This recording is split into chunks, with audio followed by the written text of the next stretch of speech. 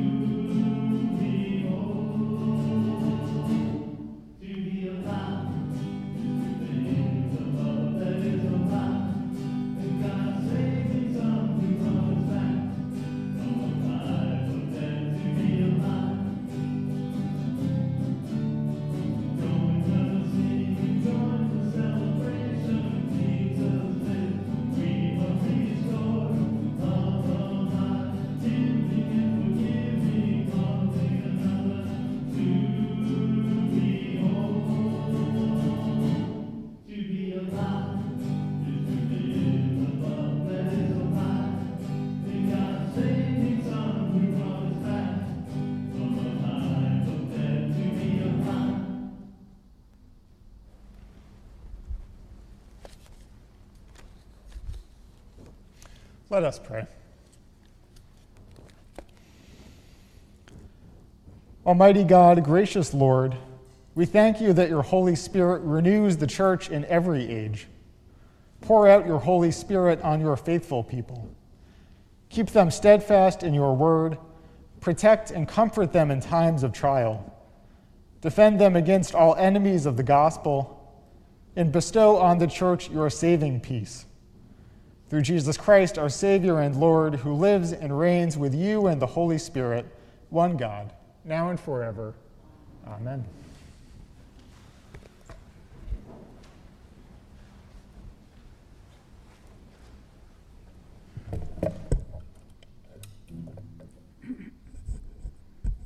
The first reading is from the book of Jeremiah, chapter 31, verses 31 through 34.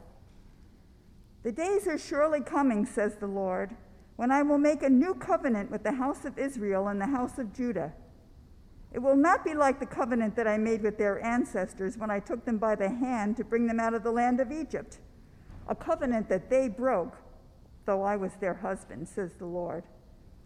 But this is the covenant that I will make with the house of Israel after those days, says the Lord. I will put my law within them, and I will write it on their hearts, and I will be their God, and they shall be my people. No longer shall they teach one another or say to each other, know the Lord, for they shall all know me, from the least of them to the greatest, says the Lord. For I will forgive their iniquity and remember their sin no more. Word of God, word of life. Let us read the psalm responsively, Psalm 46. God is our refuge and strength, a very present help in trouble. Therefore we will not fear, though the earth be moved, and though the mountains shake in the depths of the sea. Though its waters rage and foam, and though the mountains tremble with its tumult. There is a river whose streams make glad the city of God, the holy habitation of the Most High. God is in the midst of the city. It shall not be shaken. God shall help it at the break of dawn. The nations rage and the kingdoms shake. God speaks and the earth melts away. The Lord of hosts is with us. The God of Jacob is our stronghold. Come now, regard the works of the Lord. What desolations God has brought upon the earth. Behold the one who makes war to cease in all the world, who breaks the bow and shatters the spear and burns the shields with fire. Be still then and know that I am God. I will be exalted among the nations. I will be exalted in the earth. The Lord of hosts is with us. The God of Jacob is our stronghold. The second reading is from the book of Romans, chapter 3, verses 19 to 28. Now we know that whatever the law says, it speaks to those who are under the law, so that every mouth may be silenced and the whole world may be held accountable to God. For no human being will be justified in his sight by deeds prescribed by the law, for through the law comes the knowledge of sin.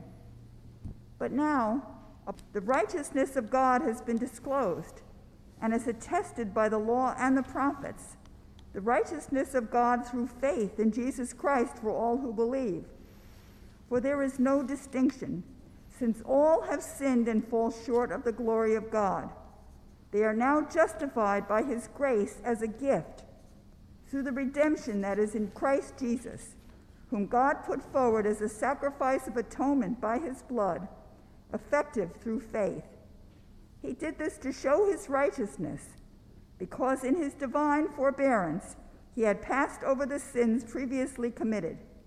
It was to prove at the present time that he himself is righteous, and that he justifies the one who has faith in Jesus. Then what becomes of boasting? It is excluded. By what law? By that of works? No, but by law of faith. For we hold that a person is justified by faith apart from works prescribed by the law. Word of God, word of life. Thanks be to God.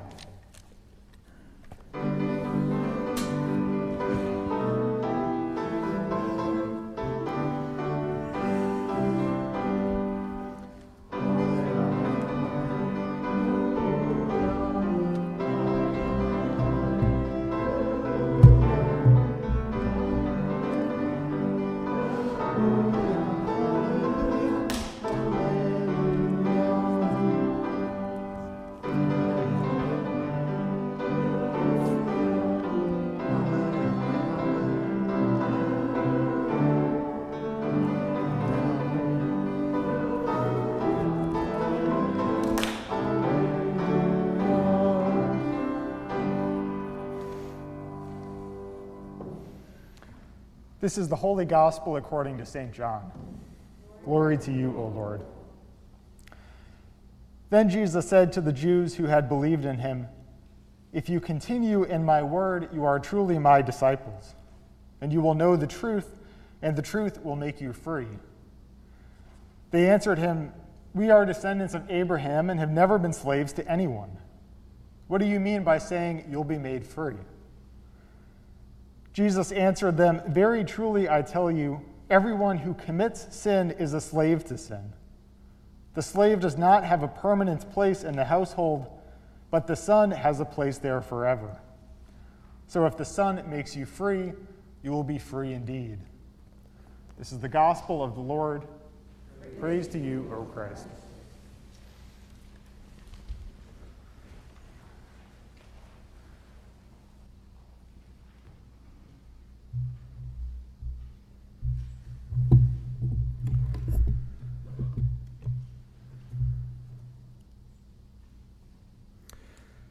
Few people take note of what's in Terra Incognitae, a peer-reviewed academic journal of cartography.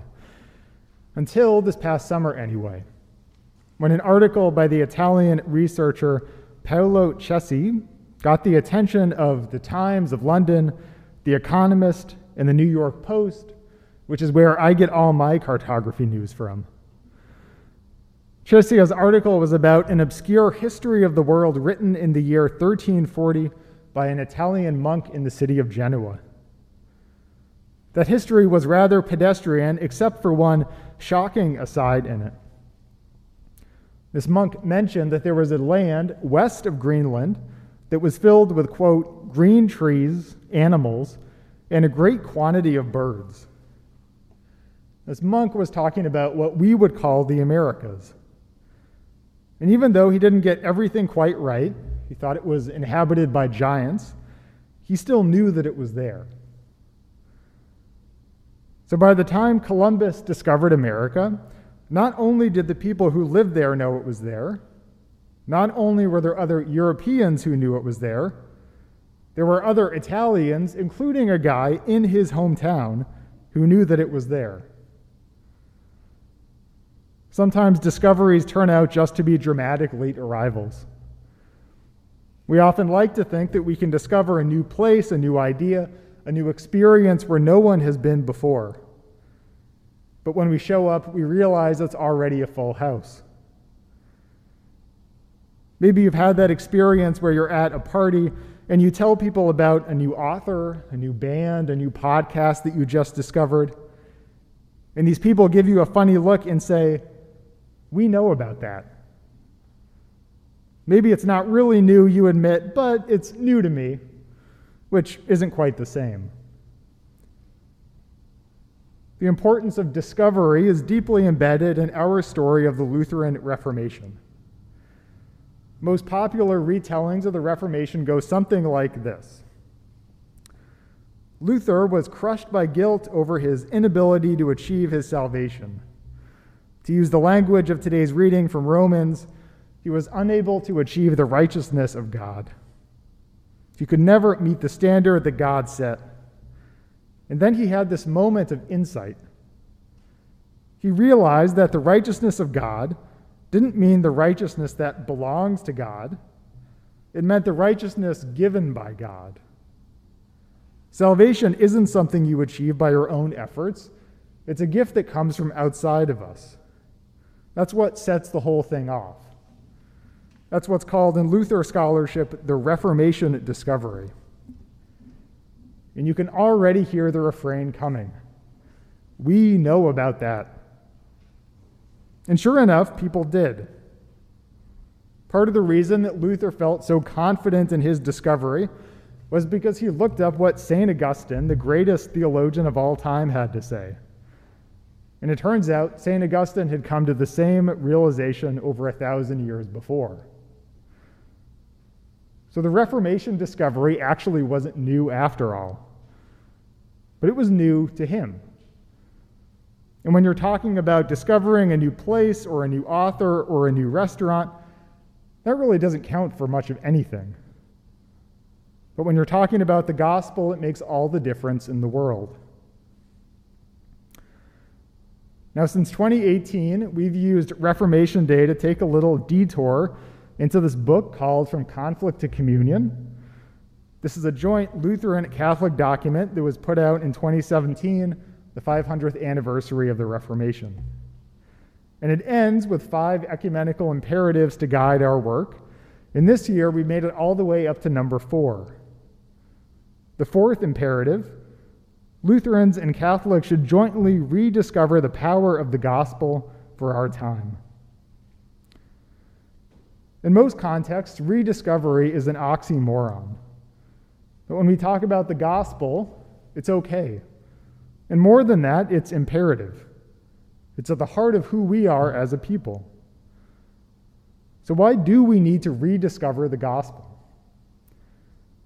Well, today's gospel reading lays out the problem pretty well. In this story, Jesus tells a group of his followers that he will tell them the truth, and the truth will make them free. And you would expect this teaching to be enthusiastically accepted. Truth, freedom, love it, great. But no. The disciples reply, "We are descendants of Abraham and have never been slaves to anyone." And as astute readers, you should all have alarm bells going off right about now. After all, the Israelites, descendants of Abraham, were enslaved in Egypt. But if you ignore that, then yes, sure.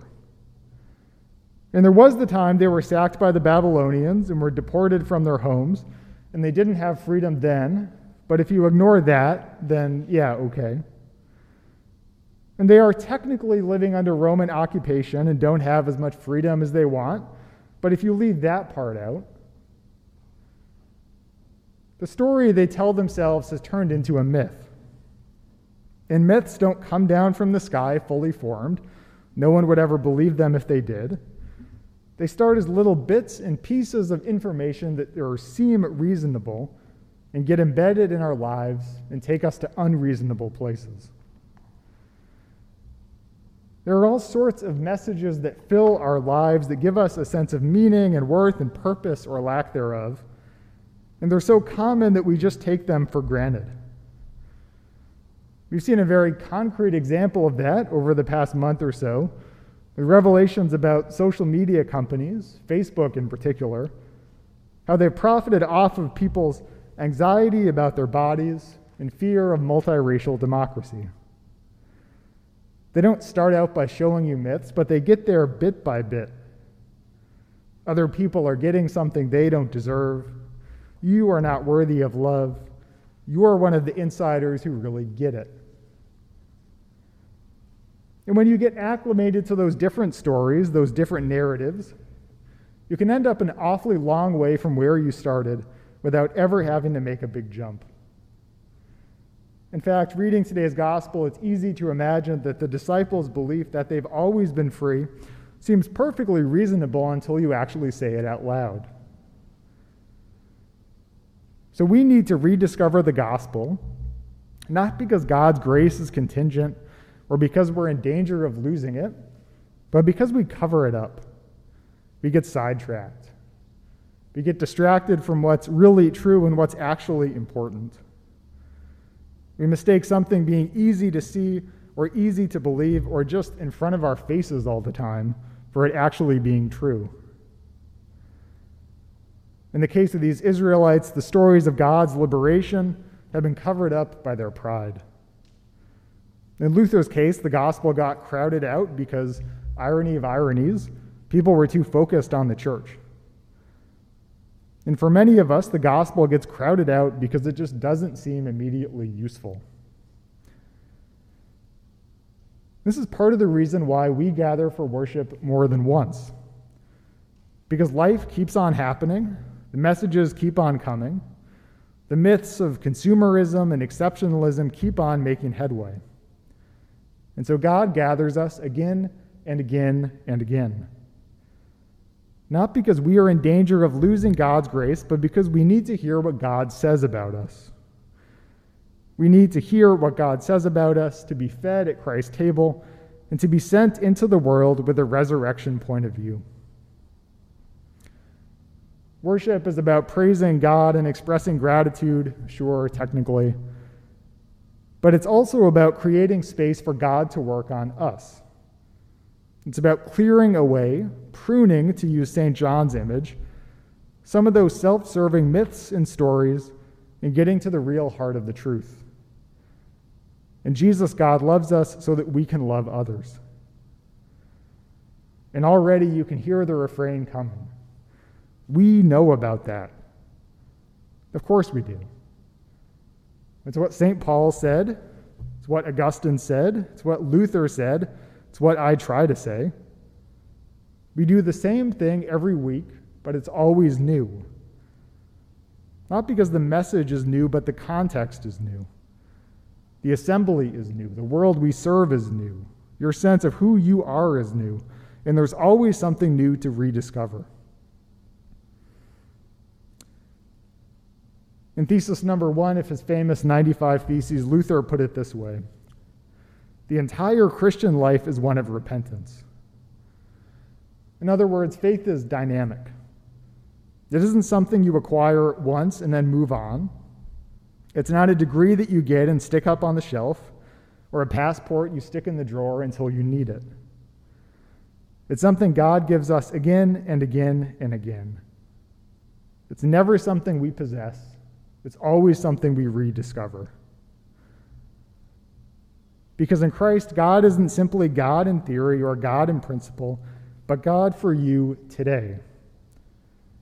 And every time we gather around font, word, and table, God offers us acceptance, integrity, and recognition, and we rediscover who we really are. The entire Christian life is one of rediscovery. It isn't new, but it's new to you. And that's really the whole point. In the name of the Father, and of the Son, and of the Holy Spirit. Amen.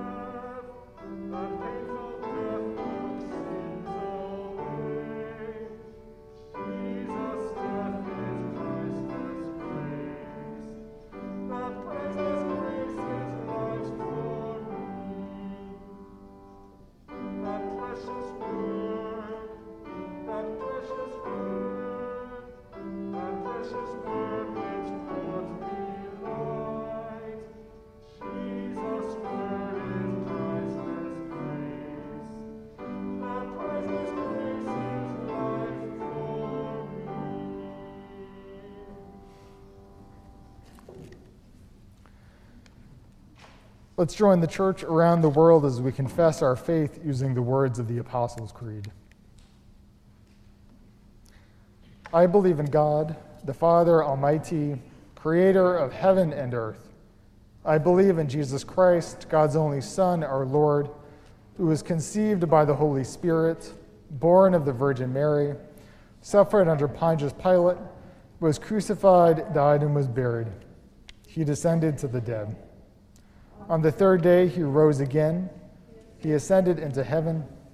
He is seated at the right hand of the Father, and he will come to judge the living and the dead. I believe in the Holy Spirit, the Holy Catholic Church, the communion of saints, the forgiveness of sins, the resurrection of the body, and the life everlasting. Amen.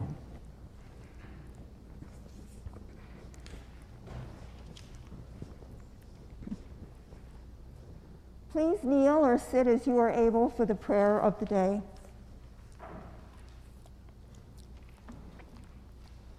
Set free from sin and death and nourished by the word of truth, we join in prayer for all of God's creation. We pray for all who long for a word of truth and for the radical grace that flows from the cross.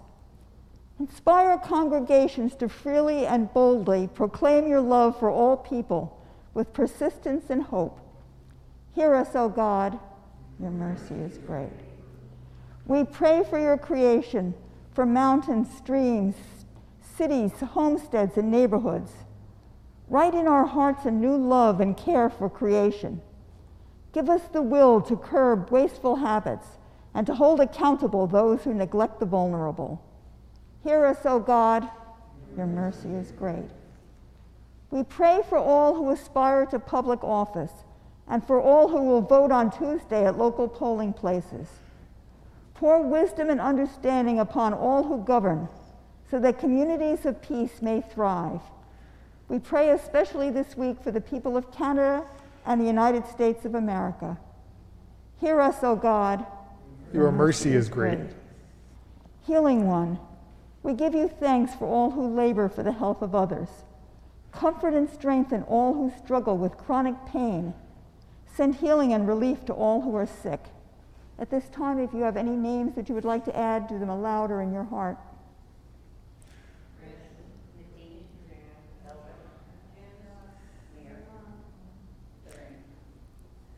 Hear us, O God. Your mercy is great. Help us to be ever grateful. For wake from sleep this day, to sip a glass of clean water, to share a moment with a friend, to feel the comfort of clean clothing, to form the words that make a prayer is gift enough for thanks. Hear us, O God. Your mercy is great. With thanksgiving, we remember those who have died. Keep us in communion with all the saints until we, at last, find our rest in you. Hear us, O God. Your mercy is great. We offer these prayers in the name of the one who makes glad the city of God, Jesus Christ our Lord. Amen. And may the peace of the Lord be with you always, and also with you.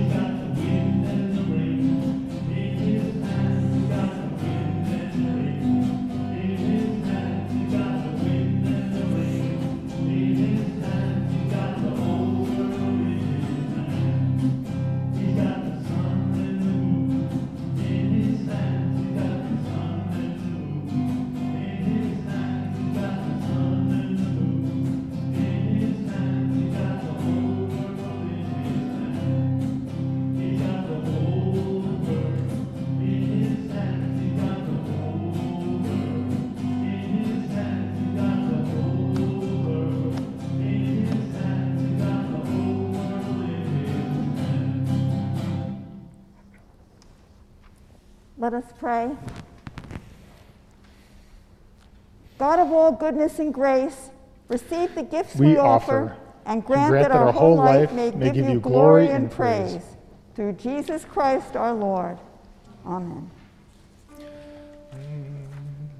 The Lord be with you.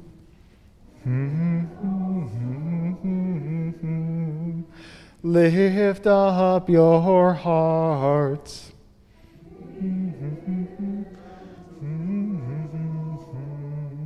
Let us give thanks to the Lord our God. It is right to give our thanks and praise. It is indeed right, our duty and our joy, that we should at all times and in all places give thanks and praise to you, Almighty and merciful God, through our Savior Jesus Christ, who on this day overcame death and the grave, and by his glorious resurrection opened to us the way of everlasting life. And so with all the choirs of angels, with the church on earth, and the hosts of heaven, we praise your name and join their unending hymn.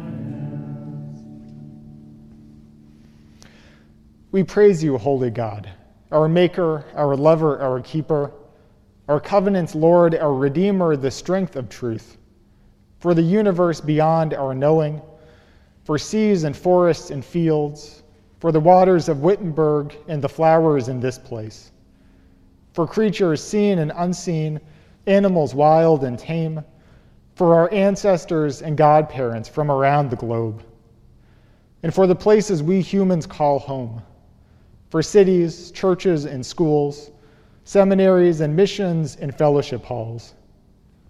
We praise you for your covenant people, for Moses, Miriam, and Aaron, for Jeremiah and the psalmists, and for centuries of faithful Christians, Mary Magdalene, Peter and Paul, Luther, Melanchthon, Muhlenberg and Feti, Bach and Nicolai, Kierkegaard and Bonhoeffer, for all servants of the Reformation.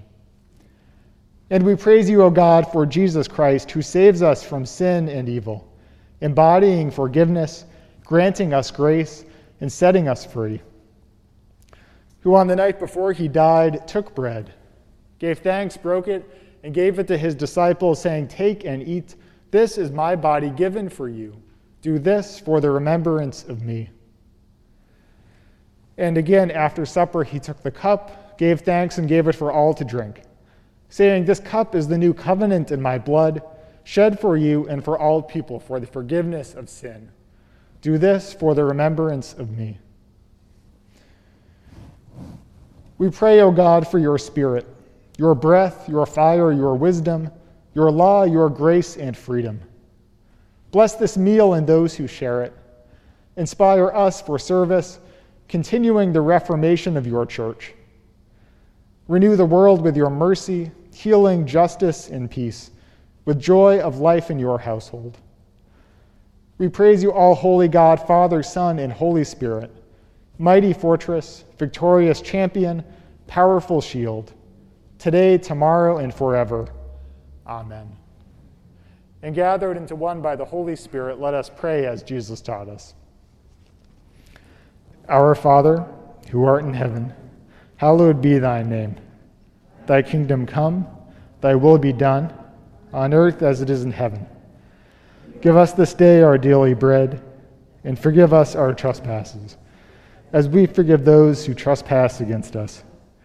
And lead us not into temptation, but deliver us from evil. For thine is the kingdom, and the power, and the glory, forever and ever. Amen. This is the body of Christ given for you and the blood of Christ shed for you.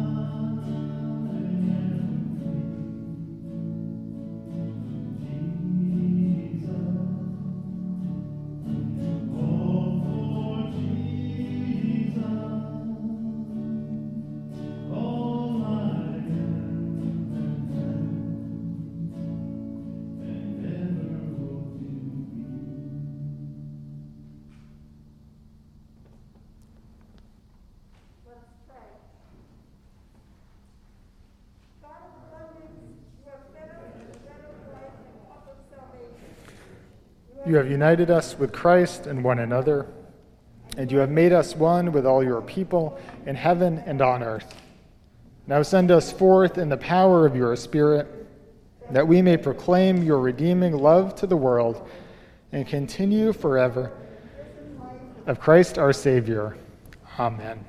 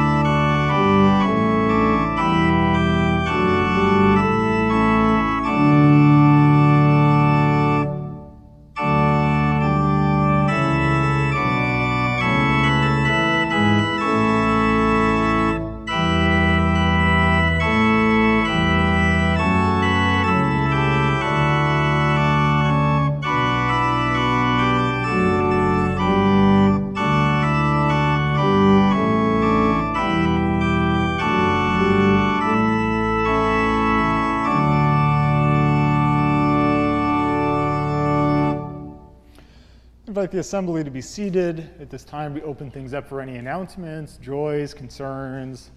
Did anyone have anything you wanted to share with the congregation? No. It's fun to see some red today. Was it by accident or did you plan it? You knew it. Okay, good. Just a few things. You should have gotten something about a meal train for Anne and Shay McGooligan in last week's email. They have a 2-week-old newborn now. Anne McGooligan, I should have clarified, is Anne Keeler McGooligan. She changed her name when she got married, and so that's the same person. So just so you're aware of who that is. Next weekend is All Saints Sunday. If you have names of people you know who died in the past year or people who've been baptized in the past year, you can send those to me by Wednesday to go in the service.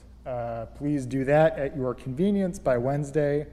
I will be away next Sunday. I need to be away, so you'll have a lay-led service of the Word, so there won't be communion.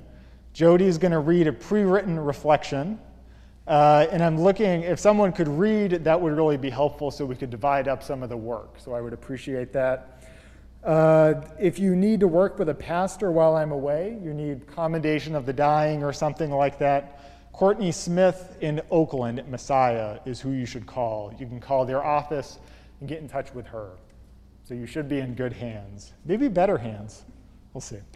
Okay, that's all I have. I invite you to stand for the blessing.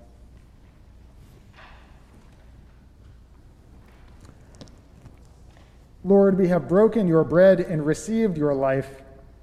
By the power of your Spirit, keep us always in your love through Christ our Lord. And may the blessing of Almighty God, the Father, the Son, and the Holy Spirit be with you always. Amen. Go in peace. Rediscover God's grace. Thanks be to God.